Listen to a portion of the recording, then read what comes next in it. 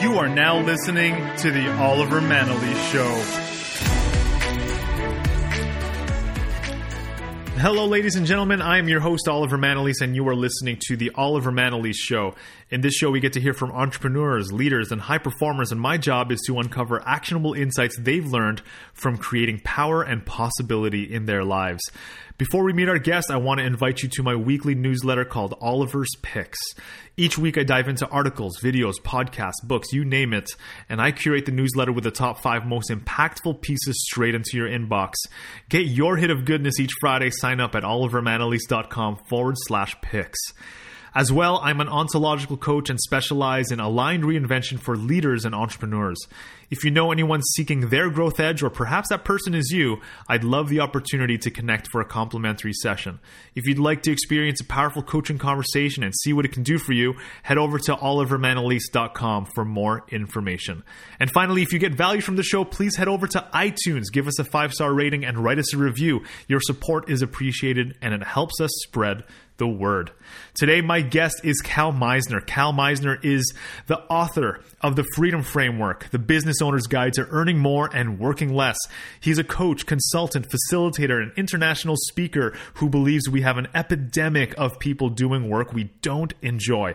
His personal mission is to work with business owners and leaders in order to ensure they have meaningful alignment between the work they do and the things they're passionate about. He is also on a crusade to help leaders ensure the people that work for them are doing work they love and in turn are fueling the growth of their business. In our conversation today, we talk about the cost of letting money rule your decisions, how important it is that we look at our relationship to money, and how Cal discovered it had very little to do with his sense of alignment, how the desire to create an impact and question what's important in his life changed his path in a way he never planned for, why creating space in your life is so important to stop and question what you want for yourself, and so much more. I am so excited for you to listen in on this conversation that I had with Cal. Let's all give it up for Cal Misener. All right, I am here with Cal Misener, the author of The Freedom Framework. I'm so glad to have you on the show, man. How are you? Oh, I'm awesome, Oliver, and thank you so much for the invite. I'm happy to be here. I'm really honored to have you on, and I appreciate you making the time to be with us today. And we seem to have a lot in common. And to begin with, I remember, when we first sort of met, it was kind of like this very interesting way because you were on the big screen. Yeah, yes, yeah. I think that was the Give and Grow screening in Toronto, if I'm not mistaken. Yeah, so I got to catch a little bit of a glimpse of you and your life and your journey in the Give and Grow experience with Philip. And so, just to begin with, I'm interested in how did you end up kind of starting to work with someone like Philip or go in that direction? Well, it's really interesting, and I don't know if you believe in fate or karma or destiny or what brought me there, and when people ask me this question, Oliver, I wish I had a sexier answer, but I remember it distinctly. I was sitting on my couch playing my guitar. It was a Sunday evening. My wife's making dinner, and as we kind of absent-mindedly sometimes do, we check our phone and check Facebook, and an acquaintance of mine had posted, and I live in a place called Bowen Island on the west coast of Canada, and an acquaintance had posted. He said, "Hey, I'm doing this personal development thing, and it's on Bowen Island." And I thought, hey, I love personal development, and I live on Bowen Island, so sign me up. So super convenient. Yeah, but what was interesting is I didn't really know the depth of the work that Philip did in particular, and I also didn't really know, I guess I probably knew subconsciously that I needed to do some deeper work, but it wasn't really a conscious thought. And then when I got to the first day I did a year-long mentoring program to start with. Mm-hmm. And the first day I arrived at that event, we started to go very deep. Right in the beginning, right off the bat. Right, just like a 2x4 across the face. So, and it was an amazing experience, and I was on a bit of a journey anyways, but this really took it to the next level and really helped me kind of uncover what's important to me and what's authentic in my life and how I can pursue that. So it was it was, like I said, I think it was meant to be. It wasn't that conscious on my part, but I ended up exactly where I needed to be. So, yeah, kind of serendipitously. It seems to happen a lot around people who are on this type of journey. They're searching for alignment, which is something that we also have in common. Is how important alignment is. Indeed. Go ahead. So I'm just going to say, I do believe in serendipity, but I also believe, and you've probably heard this, and it sounds cliche, but the more years go by, I really do believe it, is when you're open, when you're ready for, excuse me, when you're ready for a particular learning, the teacher will appear, and you've probably heard that before. Yes. But I really believe it. Like I said, meeting Philip and going on that journey I didn't know who he was, and I wasn't that conscious of it, but I think I was ready, and certainly the teacher appeared. So. And how many years ago was that now? I started that January of 2015, I believe. Awesome. So you have gone through an incredible journey then. Just in the last 2 or 3 years, you just launched the Freedom Framework, and it's hitting the top of the charts, and you're getting offers for a book deal, and there's so much momentum happening in your life, in your business right now. What are you most excited about? You know what excites me is I'm a man of possibility, and I love possibilities. I love the fact, to be frank, I'm excited about the things I don't even know about because I just believe so much that if you put it out there, if you're really aligned, if you follow what you're meant to do, that the possibilities are endless. And there's been some great things coming my way. And certainly, you mentioned the launch of the book. That the actual event of launching that book on Amazon has completely exceeded all my expectations. And, I thought it would do well. I thought that there's a message in there that would be valuable to people around alignment, in particular business owners and leaders. If you're not really feeling like you're doing the work that you were meant to do, I'm hoping the book can help with that. But when I launched it, it literally went number 1 in Canada, US, Australia, and number 6 in the UK, and that just international, baby.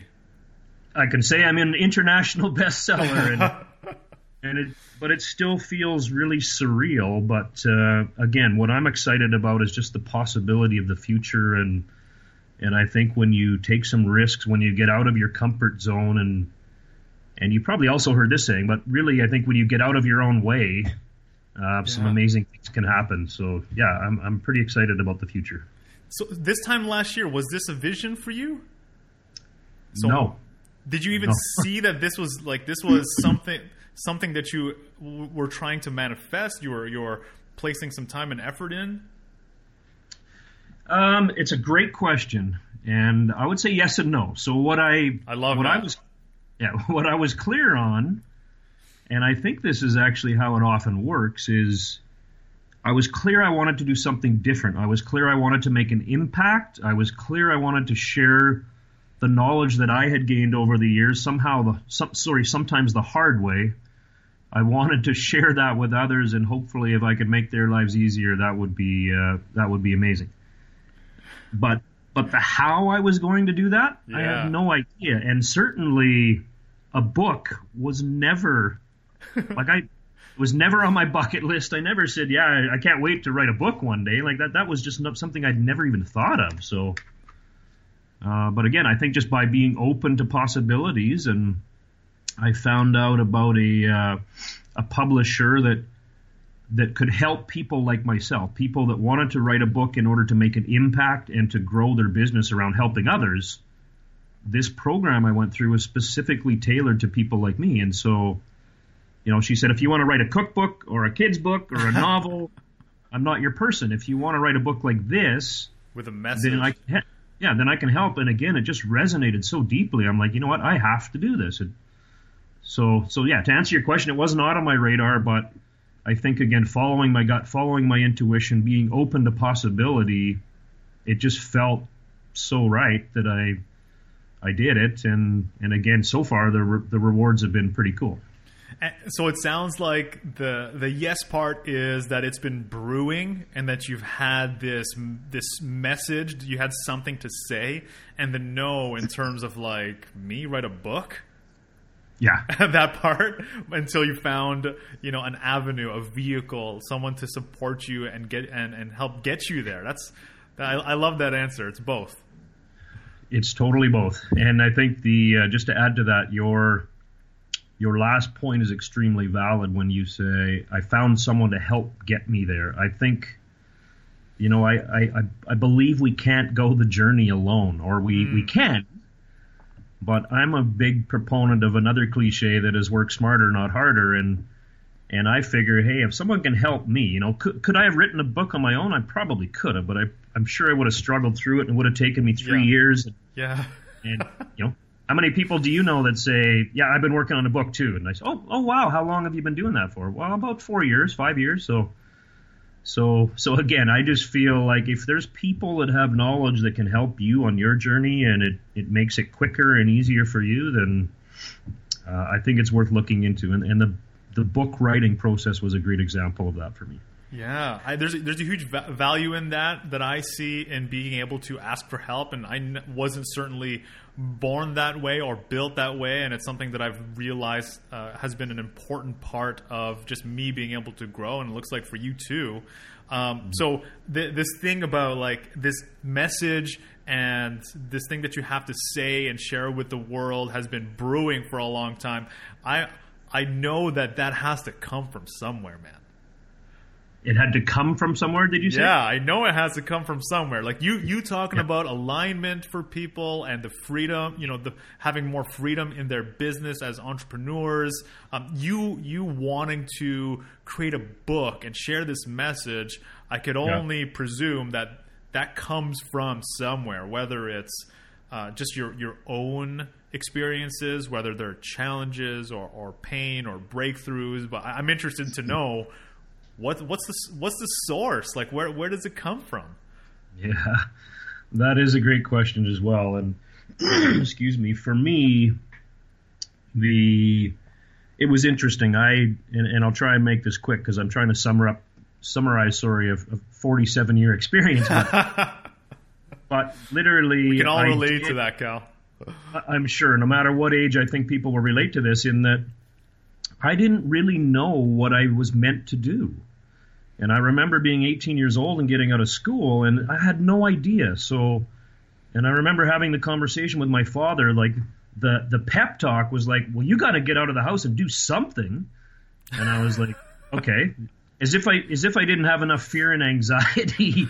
That, by the way, Dad, isn't helping. But anyway, that aside, I just didn't know. So I started doing things, and I call it the formula. I followed the formula, right? I went to school, I got good marks, then I got a job, and I worked hard, and all part of the formula. But it took me a long time to figure out that the formula I was following wasn't my formula, right? It wasn't what I was meant to do. What was the formula? Well, the formula I mentioned, like I said, is go to school, get good marks, work hard, get a job, get some, security is a big one. The typical path. The typical path, yeah. And there's nothing wrong with that path if it's genuine to you, but it wasn't genuine to me, and it took me a long time to figure that out. But now, how did you know? Did you just have was it like a growing feeling? Yes. That you had that this is just not right. But did you ignore that for a while? Because you said it's been a 47-year journey. Yes, I totally ignored it for a long while. And what really allowed me to tap into that was giving myself some space, giving myself some room to actually stop and question in a healthy way, but say, what is it that I'm doing? Where do I want to go?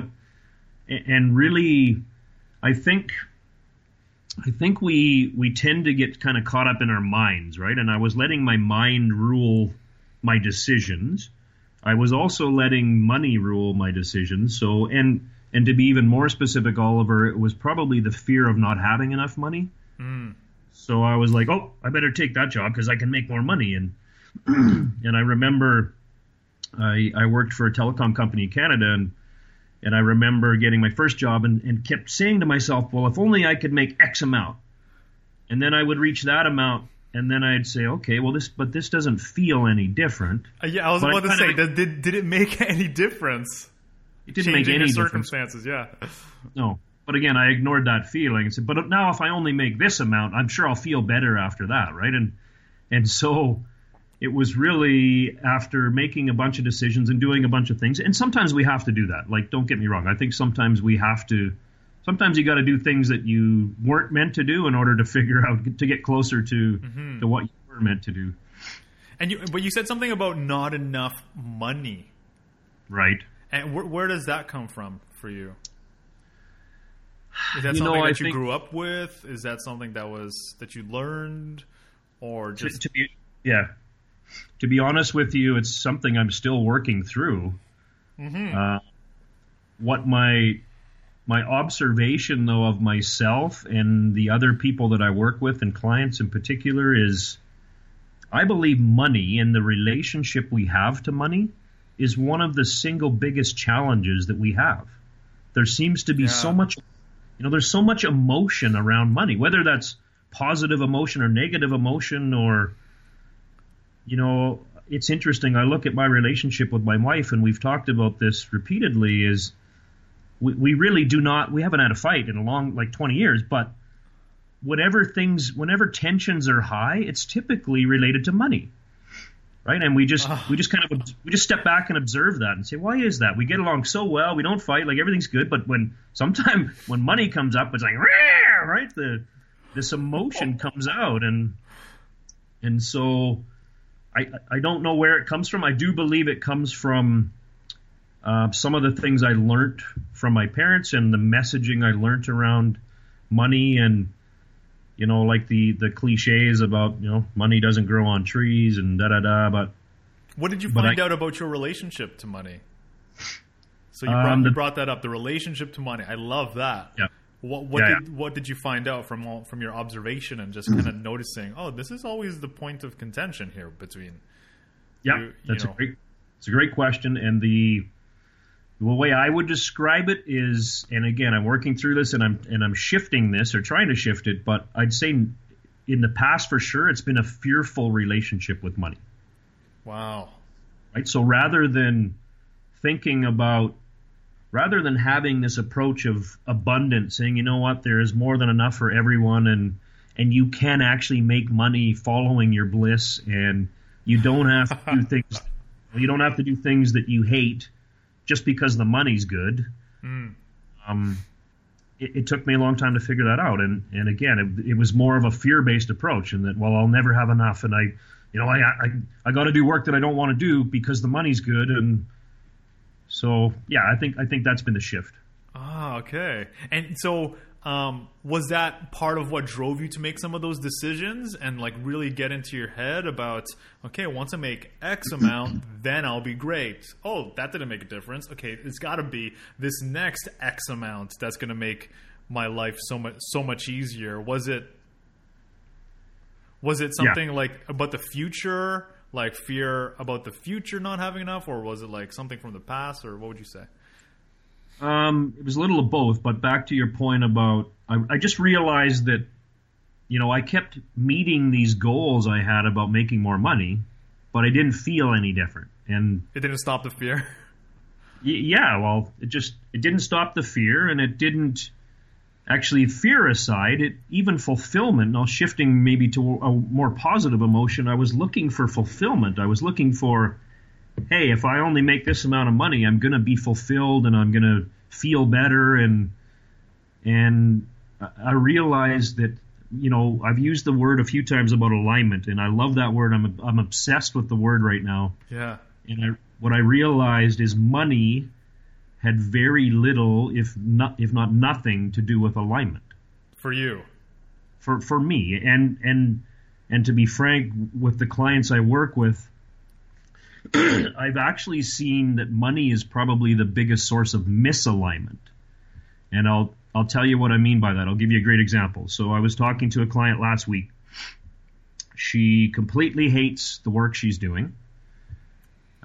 She doesn't like the culture of the company. She doesn't like her personal situation with work. She doesn't like anything about it. And I said, well, okay, so this is obvious. We need to work on this. And she, yeah, but the money's good. And and it just hit me, right? It hit me right in my heart because I just thought, wow, it's amazing the amount of shit we will tolerate because the money's good. Like, are you kidding me? Yeah. Or are you willing to be miserable and do something you hate day in and day out? We spend 2/3 of our waking lives at work. Like, I just can't. It saddens my heart. I just can't believe that. But at the same time, I'm also a realist. I'm not flippant enough to say we don't need a certain amount of money. Like, everyone wants us. There's some things you got to take care of, like food and rent, for example. But really, I don't think making money should come at the cost of your soul. So. And was that so? What happened? What happened for you in your journey, in your 47-year experiment with fear, and money was a focal point for you, and so in a lot of ways, the story that you shared is all of our story. I feel like so many people are coming from that place of but the money's good. Well, but what about money? Yeah, I like the idea of pursuing my dream, my passion, but what about money? What about how do I pay rent? How do I put food on the table? Yeah, and it's such a great question, and I think I'll go back to your one question you asked is what happened for me. So what was happening for me is I kept making more money. I kept meeting those milestones and not feeling any different. And I felt too comfortable. I just felt kind of numb. I was like, you know what? What am I doing? What is this all about? And so I had worked for 21 years for a large telecom company in Canada. The same company. The same company. I spent 21 years there. Now, I did get to do some very cool things throughout that 21 year, but that's probably a different episode. But excuse me, but what I finally did is I just felt that in order to not make this about the money, or in order to I couldn't tolerate doing something any longer that I wasn't passionate about. So I just quit. I left behind my 6 figures and my expense account and my benefits and my security and said, no, I gotta live my life. I have to feel again, right? And even if that feeling is one of fear, I need to dive into it. So, okay. So how long was that feeling happening for you? Like that you need to quit? Because for some people who are listening, they might just be like, oh yeah, that's really easy to just. Sounds really easy for you to just be able to quit like that, but I'm sure there's more to that. Like, was there a breakdown? Was there? Yeah, it's a great question, and there's a real subtlety in here that, at least for me, that I experienced, and I think many people do. Is the truth is, and it probably sounds a little bit arrogant even telling my story. Is, hey, 6 figures, an expense account, and you didn't have it that rough. And the truth is, I didn't have it rough. I wasn't.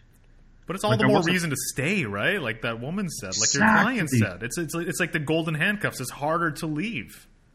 You nailed it, man.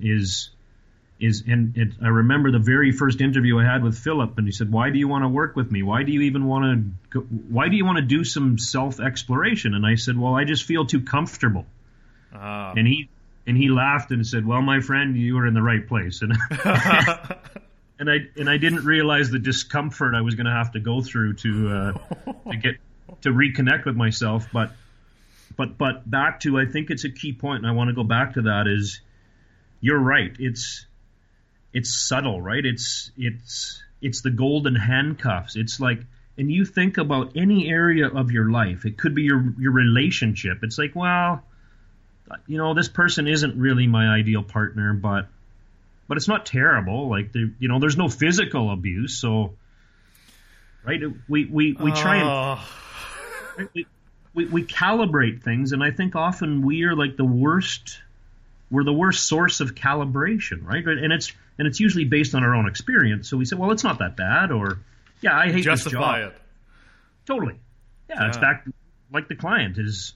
Yeah, I make great money, so it's okay to be completely miserable, but I think it's a real subtle thing, and I think it's back to giving yourself space and checking in with, okay, but how do I really feel about this? Another way to look at it is, what is the cost of, there is a benefit to staying in a job that's well-paying and has security and benefits. There's no doubt about it. There's an obvious, tangible benefit.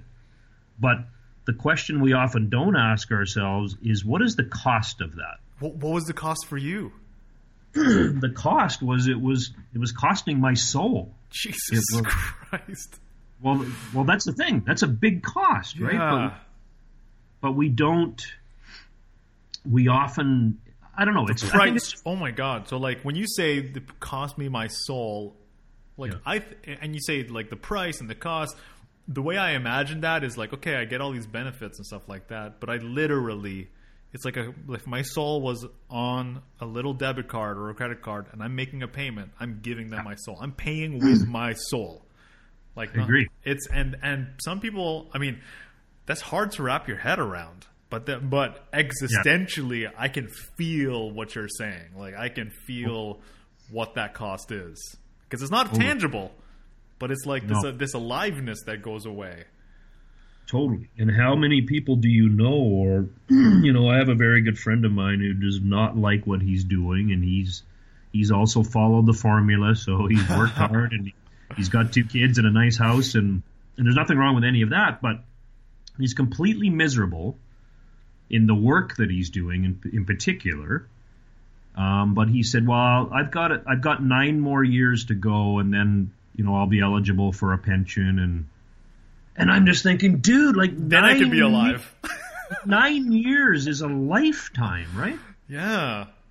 And to your point, and I mean not to be morbid, but how does he know he's going to be alive in 9 years? Absolutely. So are you willing to exchange those 9 years for money and security? And again, there's no judgment. If you do that consciously, that's okay, but I guess what I'm saying is I just wasn't willing to make that exchange. Yeah. And so was there like a moment of truth for you where you're just like, okay, this is it. Like I cannot tolerate losing, selling my soul in this way anymore. And tell us about what that moment was. Like, where were you? What did it feel like? What was happening? Yeah. And what was the conversation like with your wife or your friends or your family? Like, what happened? Because that's the exciting stuff. That's the juicy stuff. I'm laughing because I'm thinking specifically about the conversation with my wife, but I'll get to that in a moment. Okay. But I actually, and back to, I think the value in giving yourself space and doing some deeper personal work. It's how you get to answer these questions. So you were doing some of the work and having the space to be able to even connect the dots of like, oh, this is costing my soul. Like if you didn't have that space, you maybe wouldn't have really grasped that. Yes, or I often, especially when you're in that situation, we get so busy and we keep busy. Yes, you don't have time to even reflect on that, right? It's like no, I would love to reflect and check in on my life and see if I'm happy, but I'm too busy, right? Like it's just crazy, but it's not too busy in the formula. Yeah, exactly. So one of the and you know what, that could back to doing growth or work on yourself and taking space. That can mean all kinds of things. It can be meditating for 20 minutes in the morning. It can be going for a walk after work, but as you're walking, really think about things. Hey, how was my day? How did I spend my time? How was my relationships? Like actually thinking or focusing on the things that are important in life and checking in with your intuition. So it can be anything from meditating, like I said, walking, something simple like that, or a bigger experience. And what it did for me, back to your question, is, and back to Philip, we had done an experience called Give and Grow, which was a trip to India. in October of 2016, and there was 3 components to that trip. There was a giving component, so we spent some time in orphanages and working with others, which is another great way to get out of your own head. Yeah. Just go volunteer your time, go meet some people, go help some other people, and it's a great way to just get out of your head. So there was a giving component. There was an adventure component. So we were like literally hiking in the Himalayas. We were whitewater rafting on the Ganges River. Oh my God. And each of these elements in their own would have been fantastic. And then the third element, of course, was personal growth. So really digging deep, and I'm not saying that everyone has to go off to India, but it was something I wanted to do again, to just dig deeper, to take this journey further. That's the space. That's the space, man. And yeah. And for me, going to India, it was a structured way to do it, right? It's like, you know what? For 3 weeks, I am not going to be working. I actually had very little contact with my friends and family. Wow. And I was with a group of people, and we were all just focused on ourselves, right? And I think it's so powerful to do that. But anyway, so I came back, and I just had these amazing experiences, met these great people, and really got in touch with my soul, with my heart. You know, I was able to really open my heart in ways that I didn't even know were possible. So I come back to Canada, because your question is about this moment when I made this decision. Yes. So I came back to Canada. I actually flew to Toronto, and it was a Sunday afternoon, and I went into work Monday morning, and my job at the time is, I actually created a job, and again, that's probably a third episode we should talk about, but you're always welcome. Absolutely. But I created my own role called People and Culture Champion, and my job was to support others' growth and alignment, and make sure they were doing work they were meant to do, and that this was a cool place to work. So wow. So I come back from India. I've had this great, deep personal experience myself. I'm so excited about sharing this with the people that I support, and this team of 700 people. Jeez. You know, and I'm thrilled and I'm excited, but I start kind of pinging my peers and say, hey guys, I've been totally unplugged for 3 weeks. I'm back, you know, really excited to be here. What's going on? And they're, we're doing, you know, cost cutting measures. We're doing restructuring. We're doing downsizing. And for me, that was I just thought, no, I cannot do that any longer. Like the misalignment, the feeling of misalignment got so strong that I just thought, no, I can't go on that journey. My journey has to be a different direction, right? And what was misaligned about it? Well, again, that's a business reality. Like that's what happens. Businesses need to cut costs when they're not meeting their revenues. Yes, and trust me, I'm a businessman, and I've been in that environment a long time, and I get that. But I feel it. And there is no judgment in that. I think as a business, they had to do what they had to do. The question is more personal. It's, how do I fit into that? Is that something that I'm going to participate in? Is that something that's going to light me up? And the question was a resounding no. It was like, you know what? That I cannot do that any longer. Like, everything had been pretty subtle up to that point, but it was no longer subtle. It was like, no, this can't happen. It was finally like just completely apparent for you. It was totally apparent. I literally called my boss that day and said, thanks for the ride, but I need to move on to my next chapter. In that moment, like in the same day that you had the realization. That moment. There was no waiting. No. There was no double checking, no checking in with friends or nothing. No. And the reason for that, again, I think, is because my mind was quiet, my heart was open, and my intuition was dialed in, right? Like I didn't need time to think about anything, because my gut just said, hey man, this ain't your thing. So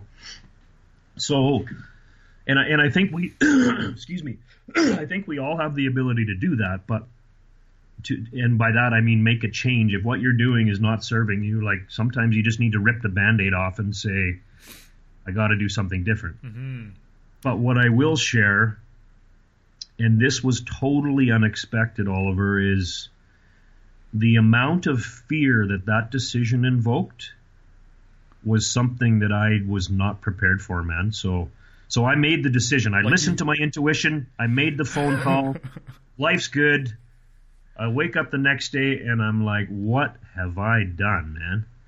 And I literally for 72 hours, I did not sleep, and I wanted to puke on myself every moment of every day. Like, I was just overwhelmed with fear. Oh, man.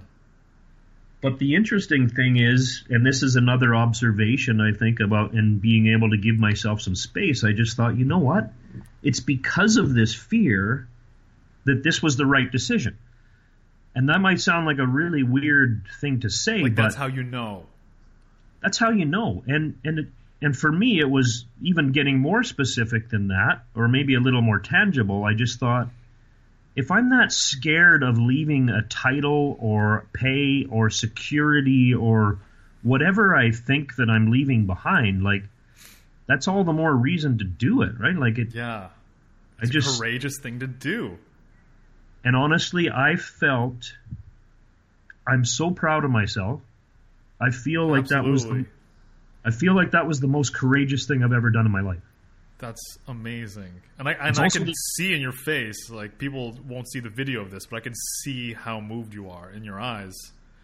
Oh, I remember actually, before I made that change, I was actually, as part of my mentoring group, I was considering doing something like that. And I remember driving home from our session, just thinking about the possibility of perhaps leaving a career or a job that was no longer serving me. Yeah. And I laughed out loud. I belly laughed like a kid. Right? Thinking about the freedom and how it would feel to no longer do work that didn't serve me. So there you've got two ends of the spectrum. You've got this sense of freedom and like, wow, this is going to be so liberating. And then you've got like sheer terror and you're allowed to have both. It's just like that yes and no that you were talking about with the books. Like, yes and no. I'm thinking about making the book. Here it's like, yeah, there's that freedom, that sensation of liberation, and it's freaking terrifying at the same time. And that's that's honest. But one thing that I've been waiting for is the wife talk, because you alluded to the. Yes. Thank you. We're all hanging here. Yeah. Thank you. So I actually forgot about that. So it's all good. So I made this phone call. I just knew in my gut that I had to move on to the next chapter. And I was still in Toronto. I fly back to Vancouver, and my wife picked me up. And my wife is a very lovely, lovely lady. So. And we decided to have we went for dinner on the way home. So I haven't told her. I haven't told her, and I've been through like just this amazing emotional experience, like some extreme highs and some extreme lows, but just the whole gamut of the human experience, right? So she picks me up. We stop at this restaurant. We sit down for dinner, and she's sitting across the table, and she says in just this sweet voice, "So, how was India?" And I remember saying, I'm like, where do I even start? But I said, "Jeez, well, honey, I think I need to quit my job, and I have malaria." Oh, man. And her jaw just dropped, and she said, "Is there anything else you need to tell me? Like, is that it? Is there any more coming?" And I said, "Well, I don't think I have malaria, but I did quit my job." and what was her face? Her face was, I think she was in shock. Let's put it that way. But was she anticipating it? Like, have you had these conversations? Was it like growing, like in terms of as a possibility as you were doing some of this growth work? Okay. Yeah, I think so. And what was really cool is she was very supportive. She also, of course, had a bunch of fear and anxiety around, well, okay, so you just removed like half of our household income, and it just multiplies that the emotional roller coaster of it. Totally. And so we did talk through that, obviously, but she said, yeah, she said on one hand it is a shock just hearing it out loud, but she said on the other hand it's not a shock. Like, I knew you weren't happy. I knew that change was afoot. I didn't realize it was happening today, but and the other thing is, I think people, especially people close to you, they can see when you're misaligned. You can tell when someone's not. Yeah, you can feel it from people. You can feel it, totally. So even when I phoned my boss to make that announcement, he had a similar reaction. He's like, wow, I'm shocked and I'm really sad to see you go, but I'm not surprised. That is amazing. Oh, I just got goosebumps when you said that. And one thing that's coming up for me as you're talking about this is the people are listening to just like, okay, so like what did you do next? Like, did you have like a runway? Did you have like savings that you lived off of? Do you have like other sources of income, or was it just like you just stopped? Like you said, half of the income is gone, or what was the actual financial reality of it? Like the financial consequence of making this decision? And that is a great question because, back to something I said earlier, I don't encourage everyone to just go quit their job tomorrow without having a bit of a plan, right? And, I was about to say, yeah. And it was really interesting for me, and everyone, even people very close to me, said, wow, you had so much courage. Just overnight you made this change. And I'm thinking to myself, and again, some that are close to me know this, but this was actually 6 years in the making, right? I was thinking about when I started to have those twinges of, this, I got to do something different, but I didn't get deep enough to know exactly what that was, but I just started to think, you know what? I need to start preparing for whatever that is. So you and I share this background as well, but one thing I wanted to do is kind of take my own financial freedom into my own hands. So I started investing in real estate, and yes, and again, I don't know that that's the end all be all, and maybe it's not for everybody, but it helped me secure my financial picture. It helped me look beyond my salary to say, okay, maybe there's another option here. Was that before some of the inklings of like I need to quit my job, or did that happen kind of? Yeah, it was before it was before I was really tapped into my intuition, and okay, but that's kind of like a little sign of it. It's kind of a little sign. Yeah, the way I would say it, it's when I was going to say suppressing. That's probably not the best term. It's when I wasn't actually listening very well to my intuition, but it was still there. It was saying, Cal, you need to do something a little different. You need to look at some other options. You need to expand your horizons. Mm-hmm. So it was like a growing curiosity. It was not like here's an answer, but like it was just kind of looking, seeking, wondering, and totally. And and back to alignment. And this is something that I'm so passionate about now, and it's basically become my work, is helping people get that alignment in the work they do, find out what it is they were meant to do, and then come up with a plan to actually do it. But at the time, I didn't know exactly what I wanted to do. So, like when you quit, you mean?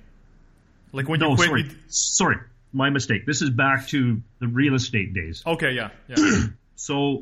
So I thought that I needed to try. I thought real estate was my thing. I thought that's what I meant to do. Oh yeah, we definitely share that. I think we share that too. So I jumped in like I usually do with everything, and I started buying properties, and I started getting some additional income, which was amazing. But I really quickly, and again, I think this is starting to listen even more to my intuition, I realized real estate was not my thing. Mm-hmm. It was an asset that I love to have in my investment portfolio, but it wasn't lighting me up. It wasn't your purpose. It wasn't my purpose. And I saw people that I think had found their purpose in real estate. And I started to feel, I was pretty hard on myself. I'm like, dude, why isn't this your purpose? Like what's wrong with me? Totally. Right? So I started to actually feel bad and compare myself to others and say, well, I was supposed to be all excited and real estate was supposed to be my thing. And yet again, I haven't found my thing. Like, what an idiot. But no, I love this because it's like it seems like as you are moving through this process of yours, there were things that slowly went from subtle to very, very apparent that this is clearly not aligned. Yes. Maybe you might not have had the language for it, like alignment at that time, but you're just like, oh, wow, there's something going on. Like, real estate is not my thing. I thought it was going to be my thing, but it's not my thing. And then, like, your telecom job, you're like, yeah, this is not my thing. Like, this is not going to bring me the fulfillment that I'm looking for. So there was still something that there's an inner challenge, an inner struggle that was happening there. Yeah, I would agree, and I want to go back to, because I think this is really key. I think, like, intuition, and this is something I learned from Philip, and it's something that I've been learning from many others, and loud and clear learning it from myself, is we actually have all of the answers that we need. And so the answer, and we may not know that, but the answer in what I should do and shouldn't do, and by answers I don't mean it jumped out and said, hey, I need to be this. Mm-hmm. But my intuition, my gut, you just know, right? You know when you're doing the right thing, whether that's in relationships, work, whatever it is. If you can really listen to your gut, you know what you were meant to do. So back to, I think what was happening for me is the process of trying different things, trying real estate. You know, I had a couple of other businesses in the process that I had started while working in telecom. I was trying all these things. Yeah, but you invented that job. Like, that says a lot about you and how you got to where you are now, doing what you do now. Like, What was it called? People and Culture Champion? Is that what it was? People and Culture Champion, yeah. That's great. I created my own job in a company of 43,000 people, which is not easy to do. In fact, I haven't heard of anyone else doing it, but yeah, that's pretty intense. And I'm not saying that to impress your listeners. I'm saying it because it was part of my journey to get aligned. It was like, I got to do something, man. So yeah, that was the yearning. That was the guttural intuition. Like, totally. It was yearning for it. So that's part of what created that.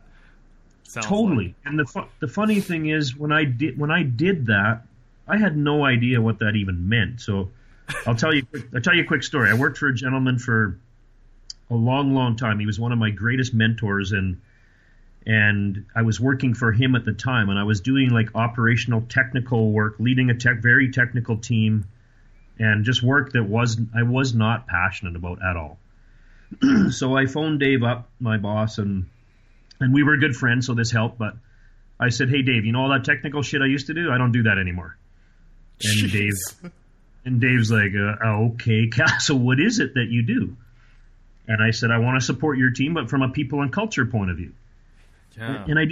But I didn't even know what that meant, really. I just meant that I knew that it felt it felt more aligned. It felt like I want to support other people's growth and learning and help them get into careers and jobs they're passionate about. So that's what I'm going to do. And it's kind of back to an earlier question you asked, is I didn't have the details. But I had the theme, I had the feeling, I had something in my gut saying, take a step, move in this direction.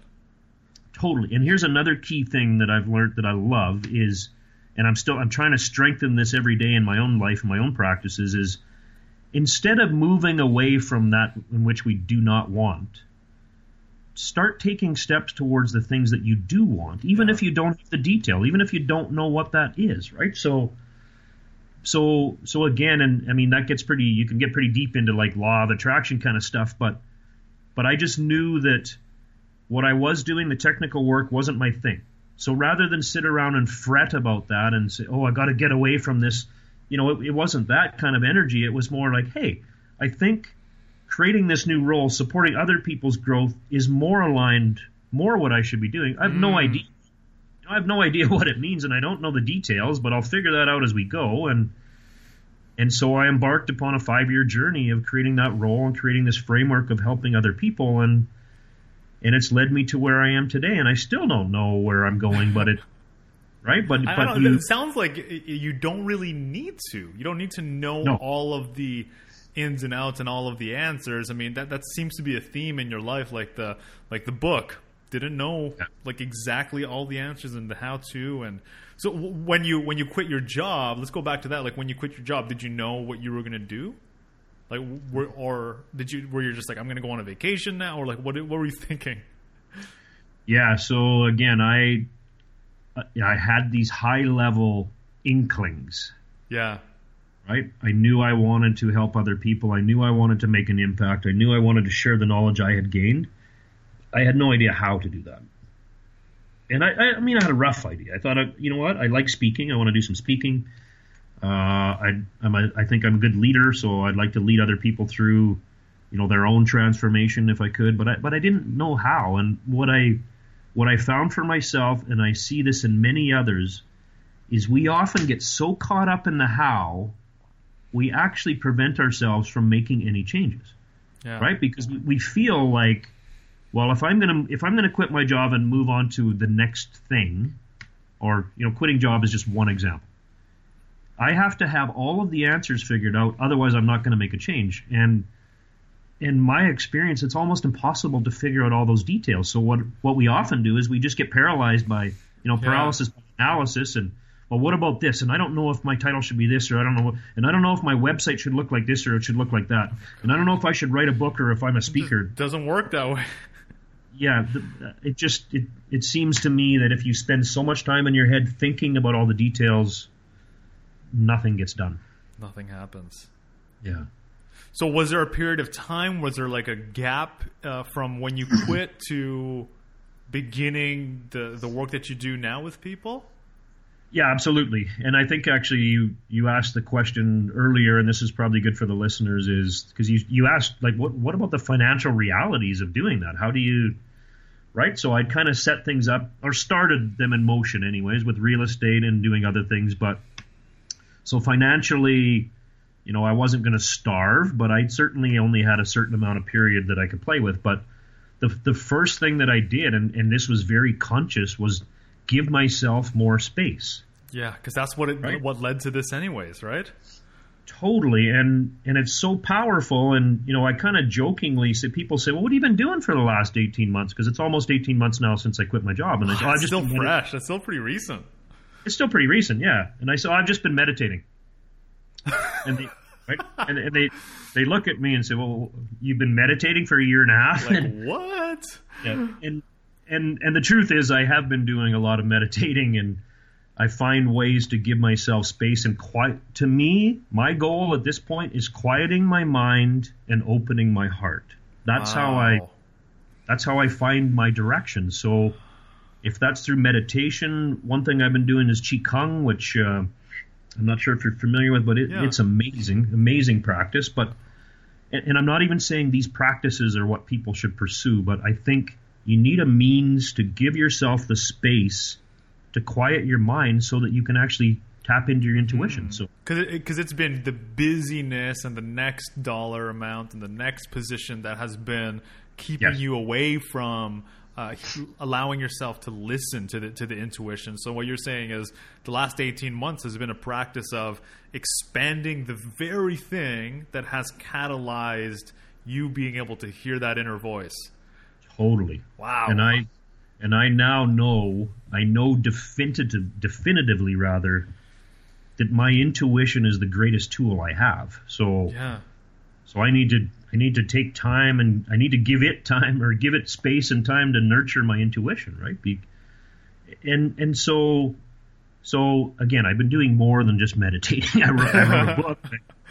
I did. Yeah, tell us what's been transpiring and what this has all led up to. Well, what's interesting is when I made the decision to quit my job, I told you I went through 72 hours of sheer terror and fear. And then the fear slowly started to subside, and I still, honestly, I have it. I still have it to this day. Yeah, you were saying that fear is still there. Totally. But what's interesting is this: it shifts. I was going to say day to day. Sometimes it shifts hour to hour, right? So sometimes it's like 80% just sheer freedom and joy, and 20% sheer terror, and maybe tomorrow it might be 80% sheer terror. But what's interesting is when I made the decision to do something else. So I quit the job that was no longer serving me. I gave myself some space. As the universe often does, things happen. So the phone would ring and people would say, hey, what about this? Would you, Or I think you should go meet this person. You know, they've got a consulting business that sounds like maybe would be a good fit with you. But what's interesting is I said, okay, cool. I'm open to all these opportunities, right? I'm a man of possibility, but the way I'm going to get myself through these decisions is following my intuition. So I'll give you one example. Very soon after I left my job, I had an opportunity to meet a consultant here in Vancouver who's got a huge, wildly successful practice. Yeah. And a mutual friend introduced us and said, Cal, you really need to go talk to these guys. I think you're a good fit. I went and met with them, walked in the door. I met the owner. I shook his hand, looked him in the eye. We had a 2-minute conversation, and I said, this is not for me, man. Wow. And I won't go into the details. And there was nothing wrong with what they were doing. Like what they have, I think, is amazing. Again, I just knew it wasn't a fit for me. And it took you a long time to be able to have that intuitive feeling to be able to make those kinds of decisions. Totally. I mean, 5 years ago, I probably would have said, "Oh, wow, the money looks good. Entertain it." Yeah, it looks like I'm going to be miserable, but the money will be good, so I should probably try it." Right? And what was funny is I was looking so forward to that, the meeting, just to meet him and the potential opportunity. And my wife knew that. So I got home that night and she said, "So how was the meeting?" And I said, "Oh, in 2 minutes I knew it wasn't a good fit. So that's it. There's no more." Wow. And she's like, "You must be so disappointed." I said, "What?" I said, "I am freaking ecstatic, man." And she's like, "Why are you so excited about an opportunity that didn't come to fruition?" And I said, "Because I listened to myself." Yeah, that's an accomplishment. It's huge. That's a huge accomplishment. And I felt so proud and so like, you know what? I'm not going to get into a situation again where I'm letting my mind rule my decisions and it's going to be wrong for my gut. So I was really happy about it. I love that, man. Yeah, and since then, you know, in the interest of time, I won't go into all the details, but I've got clients that I am now working with where it just totally felt right and like, yeah, you know what? I think I can help them. They're a good fit. I went on to write the book. Did that create itself? So, like, how did the coaching and the consulting begin for you? Like, was it something that you're noticing there was a need for, or were your conversations kind of naturally headed towards that direction? Because just your transformation and your breakthrough alone I feel like that is enough of a testament to what your level of awareness is and your level of authenticity is, and even just your own pursuit of alignment. So I would look to you as, okay, this person can guide me. Like, this person can guide me. Yeah. Well, it's really quite funny. Have we got time for another story? Or? Yeah, absolutely. Okay. So as part of this journey, and again, a big part of it we've already talked about is money and finances and making sure that, you know, everything is, your financial house is in order. So I went to a financial services company that I'd been introduced to by a mutual friend. I expected to meet with one of their advisors, and when I got there, who greeted me at the door but the owner of the company? And I thought, oh, that's interesting. Okay, so we sit down. And he had a binder open on the table of all of the financial products that he could offer me. And so we get talking, and he said, "What do you do?" And I said, "Well, I'm a people and culture champion." And he's like, "Wow, tell me about that." So I just told him about my own journey of being able to transform the work I do, and then creating this framework to help others with alignment, in particular in a company environment. He closed the binder, pushed it off to the side. He said, "I don't want to talk about this anymore. You're my people and culture guy. I want you to come, I want you to come present to my president and COO around your thoughts of alignment. And let's get going on that." Wow. and I was kind of like, "Well, yeah, but what about my finances? That's why I'm here." And you're the client. Like, you're trying to Yeah. explore and entertain their products, right? Exactly. And then just and then the table turned. The table just switched. The table totally switched, and Now and they become like the prospective clients. Yeah, and I honestly had no intention of I didn't even see that possibility. Universe. Yeah, exactly. And that was kind of my point of the story. And I went on to work with them, and are still working with them to this day. And that was the first. Yeah. Cool. And it's not, again, it's not something I planned. It's not. I did not go in there with any agenda. It was just, it just kind of happened. And so, that is freaking incredible, man. Well, it is incredible, and I'm excited about it. But again, I think it goes back to the point of we don't have all the answers. We're not going to figure out exactly what is going to happen. We just have to, I think, listen to our intuition, kind of set the intention, move in a direction towards something that feels like it's semi-aligned. Yeah. And you kind of have to trust that things are going to work out. And so what have you been? What have your findings been with some of the people that you work with? Well, I think certainly in a company, in a business environment, I believe in it, and I guess I'm kind of biased, but I've seen it. I've created it for myself. I've created it for a small team, and I've also seen it across a much larger team. But alignment is key. Like, to me, that is. And I think it's pretty cool. Can you describe your definition of alignment? Yeah, totally. How you see it? Yeah. Simply, I believe in a work environment in particular, alignment is simply doing work that you love or enjoy. Yeah. Right? And I got to witness personal transformations, even on my own team, of people doing work that they weren't really excited about. And through going through a process and a conversation similar to the one I went through with myself, say, what does really excite you? Where do you see yourself in 3 to 5 years? What do you really want to do? And then how can I help you get there? And how can we can't do this frivolously if we're in a business environment. So how do we take what you're really passionate about, but also align it to the stuff we have to accomplish as a team and as a business? But when you can do that, it's just amazing. You see how people react, and you don't need a fancy measurement or dashboard or scorecard. You watch people come in the door in the morning. So one day they're kind of dragging their knuckles and they're not really happy to be there, and they're half an hour late. And the next dragging their knuckles. Right? And the next day you just see this. You see the difference. You're like, yeah, you know what? I'm pretty excited right now. Wow. And they're like lit up.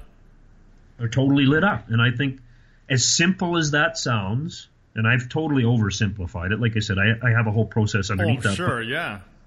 But that's it. It's obvious to me. I met with a potential client yesterday. We're having this conversation, and I kept coming back to alignment. And he's like, well, why do you keep coming back to that, basically? And I said, well, you can talk about all the things you want in terms of supporting a great team and this and that, but if people don't like the work they're doing, another pizza day isn't really going to help. And I mean, hey, I like pizza. It would help me. It'll probably help us for an hour. But, yeah. But my point is, the most important thing we can do for ourselves, I think, and if you're a business owner or leader, if you support other people, is getting them lined up with work that they actually semi-enjoy. Wow. And I say semi-enjoy because, the dream job, maybe that doesn't exist, right? Maybe enjoy more and then more and then more, right? Yeah, and maybe we can't spend 100% of our time every day doing work that lights us up. But let's just say that today it's 50-50. It's like, hey, you know what? I like 50% of what I do and I hate the other 50. Yeah. What if we shifted to 70-30? Yeah, just more alignment. Totally. Like, it doesn't have to be. I actually don't think the dream job exists. And when I say that, people get like, and I have a workshop that I go through. It's an alignment workshop, and one of the exercises, or one of the things I say is, there is no dream job. And then people just get all deflated. And, well, what do you mean? I was looking for my dream job. It's like, no, it's more about how do you spend your time? What's your theme? If your theme is connecting with people, if that's what really excites you, how do we just make it so you're connecting with more people? Yeah. And so this is from working with people one-on-one, yes. Small organizations, larger organizations. What's your ideal client? Like who is the perfect person to be speaking with you? Would you say? I think there's a couple different flavors, but right now I'm working more with business owners and leaders. So people that there's kind of two flavors. There's the person that's either a solopreneur or has been a solopreneur and now has a small team of say 1 to 10 people. Okay.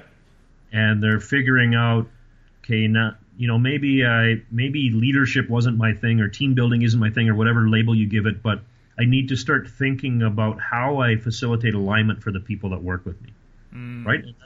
I think a lot of business owners are really looking for, there's certain currencies. There's the financial currency is the obvious one, but I think a lot of business owners also want flexibility. They want freedom. Yes. And in my opinion, the way to get that freedom is through alignment and through having a great team. So if everybody gets to focus on the stuff that they're good at and that brings them energy, including the business owner, then you get this sense of freedom and flexibility, right? So love it. So that's actually probably the ideal client is someone that's in that situation. And then I work. That's flavor number one. That's flavor number one. And then I also I have clients like the financial services company who have a larger team of people. His team, he's got 140 people and he's growing it to about 500 people. And he oh my gosh. Yeah, he's got some pretty aggressive growth plans, and they're doing some very exciting stuff. So that's cool. But he recognizes that in order to support a team of that size, you really need a framework, like I talked about. This whole people and culture framework of how you get alignment. So how do you get people doing work that they like, and then how do you support that team going forward? So things like communication, recognition, and the other thing about alignment that I found that's really kind of, hopefully this resonates people, it certainly has been my experience, is it's situational. So by that I mean what I'm excited about today is very different than what I was excited about 5 years ago. Yeah. You're 5 years from I'm changing, we're all changing, the environment's changing. It's constant. It's constant. And so 5 years from now, I'm sure I'll be excited about something totally different. And so as a leader, as a business owner, how do you continually check in with people, and including yourself is the main one, and ensure that you're still doing what you should be doing, right? Because that changes as well, in my opinion. Mm-hmm. And the one client I remember speaking with, and we were talking about alignment, and he said, "Oh yeah, no, we're good. We got that." And I was thinking, well, okay, but in my experience, it's kind of a dynamic thing. Like it doesn't.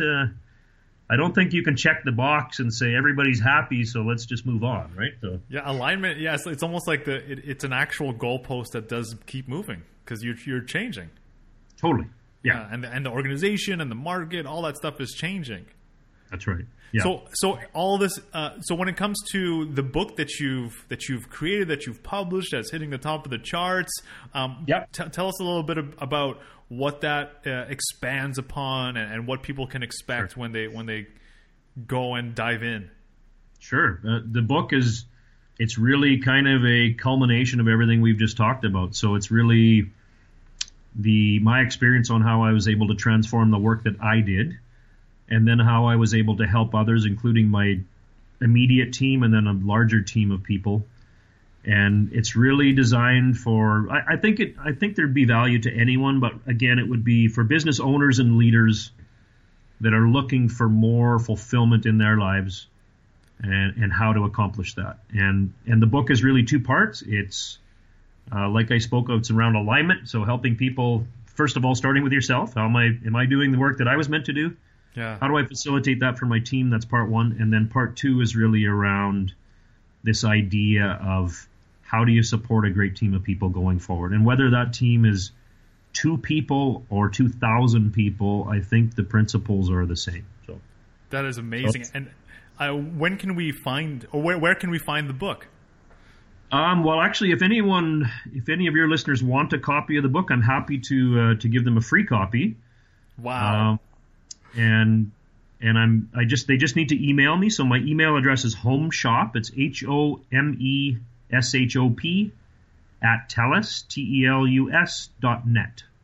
Amazing. So yeah, if they just want to shoot me a quick email, I'll send them a link to a free copy of the book. And again, my sincere desire is that helps people who, like myself, if things aren't feeling quite like, this isn't what I meant to do, but I'm not really sure how to get that alignment, then hopefully the book will help.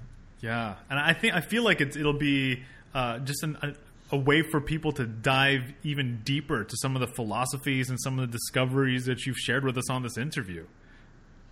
Yeah, I hope so. It's actually interesting. There's one thing I say in the book, because I talk about the framework and the work that we do, and which I think is all hugely powerful and valuable. But there's a little blurb in there, and it's kind of subtle, but it says, there's probably some deeper personal work required in order to go on this journey.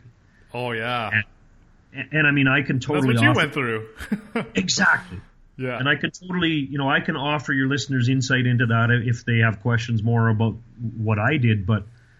And my path is just one of many. But again, I think it's the deeper personal work. It's that space we talked about. It's tapping into your intuition. It's really looking at, and these reflections, let's be clear, Oliver, they're not always pleasant. Like they're not always, this isn't all sunshine and roses. When you're peeling back the layers of the onion and trying to deal with your own personal stuff, this can be challenging. And actually, I think it's why a lot of people don't do it, right? It's easier to stay busy and not have to reflect and not ask yourself these hard questions like, is this really the work I was meant to be doing? Should I actually be in this relationship? How do I feel about myself? That's where the gold is, right? I think. But I feel like, and this definitely goes back to the importance and the value of actually getting some support from somebody. Like you can't, like you can do it on your own. In my opinion, it'll be, you'll get there. But when you have the support of somebody else, there's a little bit more. There's more speed there. There's more depth. I totally agree. There's more power. So how can people find you? How can people connect with you and talk with you? Sure. Well, the email address I gave you, they can contact me. My website is www.thefreedomframework.ca. Awesome. So they can find me through that. And I just want to say I completely agree with you. I think we all need help along the journey. And what's interesting is the more that I grow and develop myself and grow my business, the larger my budget the larger my budget is for investing in myself. Yeah. So by that I mean, like, I actually have a line item in the budget for my business on development for Cal. Yeah. And right now, this might change. It is the single biggest budgetary item. Like it's the biggest line item in my budget. Yeah, and I can sense how much value you've gotten from it, just from your own being able to share your story in this way and being able to support people in this way. It's like, you know what, people come to you for support, and you yourself go and get that support as well. Like it's included in your budget. It's an investment, and it really shows. Like look at everything that you've been creating. Yeah, I agree, and I certainly could not have done that on my own. But I would add. Can I add one caveat? Because sure, it's like the yes and no answer I gave you. I'm always a big fan of looking at both sides of the story, and I think one thing that I've really seen in terms of development, personal development, is it's really easy to look at the next shiny object, right? And to think. And again, it's almost like this. You can get paralyzed by thinking I need to do more development, right? It's like, I was going to start that business of my dreams, but I need to read 2 more books, and I got to take this workshop, and I got to figure out my marketing plan. And honestly, I catch myself doing this on I'm sure a weekly basis. As I'll hear about someone, I hear you. Right? Say, she's a fantastic branding expert, and I got to go talk to a branding expert, and then again, I just kind of check in. Stop for a moment, take that space and say, what am I really trying to accomplish in the short term in particular? And will this particular person help me get there? Yeah. And the answer might be yes. And again, if I can help your leaders or your listeners rather get to where they need to go, I'd love to. But I just really encourage people to check in with what they actually need. And the way to figure that out again is your gut. I think it's like when I'll just leave it at that. And it goes back to like, okay, so I have all these great, crazy, shiny objects, like new books, new workshops, new this, new strategies, and all that stuff. But it's like you give yourself the space, which is something that sounds huge for you, and then you check in and see if it's actually aligned with where you want to get to. Because you might take that space for like a week or 2 weeks, and if it's still there, like a month from now, 2 months from now, you're like, okay, yeah, well, this is something that I definitely need to execute on. I totally agree. Yeah. Give yourself the space, and whatever that, if it's a week, 2 weeks, like you said, whatever it is, and if it's still a hell yes, then give her. Yeah. So what's your final ask from the people who are listening? I think my final ask is I really, again, I believe we have a bit of an epidemic of people doing work that they weren't meant to do. And my ask is just for people to check in, just to really take some space, listen to your gut, and if what you're doing is not serving you, think about a plan to make some changes. And again, that plan might be ripping the Band-Aid off, but it might be more like, okay, I don't need to be extreme, but how can I start to shift and live a life that's more authentic to me? That would be my ask. That is beautiful. That was a perfect way to end it. Cal, you are such an inspirational person. You're like a huge example. And the freedomframework.ca is where they can find you, right? Cal Misener. And I just want to just acknowledge you for you being so open and so vulnerable and being willing to share like some of the not so pretty and some of the stuff that is actually not not glamorized about going through this journey. Say, yeah, I quit my job and I'm living the life now, but you actually shared, here's the real stuff. Like, it's a complex, layered experience of fear and freedom and excitement and nervousness and wanting to puke. So your bluntness and your honesty, I appreciate you for that, and I'm sure the people listening can really relate to your story and your experiences and everything that you've discovered along the way. So thank you so much for being on the show, man. Awesome. Thanks for having me. Really appreciate it. Hey everybody, it's Oliver. Before you take off, just wanted to invite you to my weekly newsletter called Oliver's Picks. This is my weekly recommendations for what I find educational, empowering, entertaining, and engaging. So if you're interested in a dose of goodness, inspiration, tools for growth, different things like that, head on over to olivermanalise.com/picks. As well, if you haven't already, I would really appreciate you heading on over to iTunes, giving us a 5-star rating, and writing a review for us. That would mean the world to me. That would support the show in helping us grow and getting the conversation out there. As well, if you're looking for the show notes for each episode and all episodes, you can find them at olivermanalise.com/show. If there's any feedback or comments or questions that you have for me, I would love to hear from you at podcast@olivermanalise.com. And that is all. Thank you so much for listening. We will talk again soon.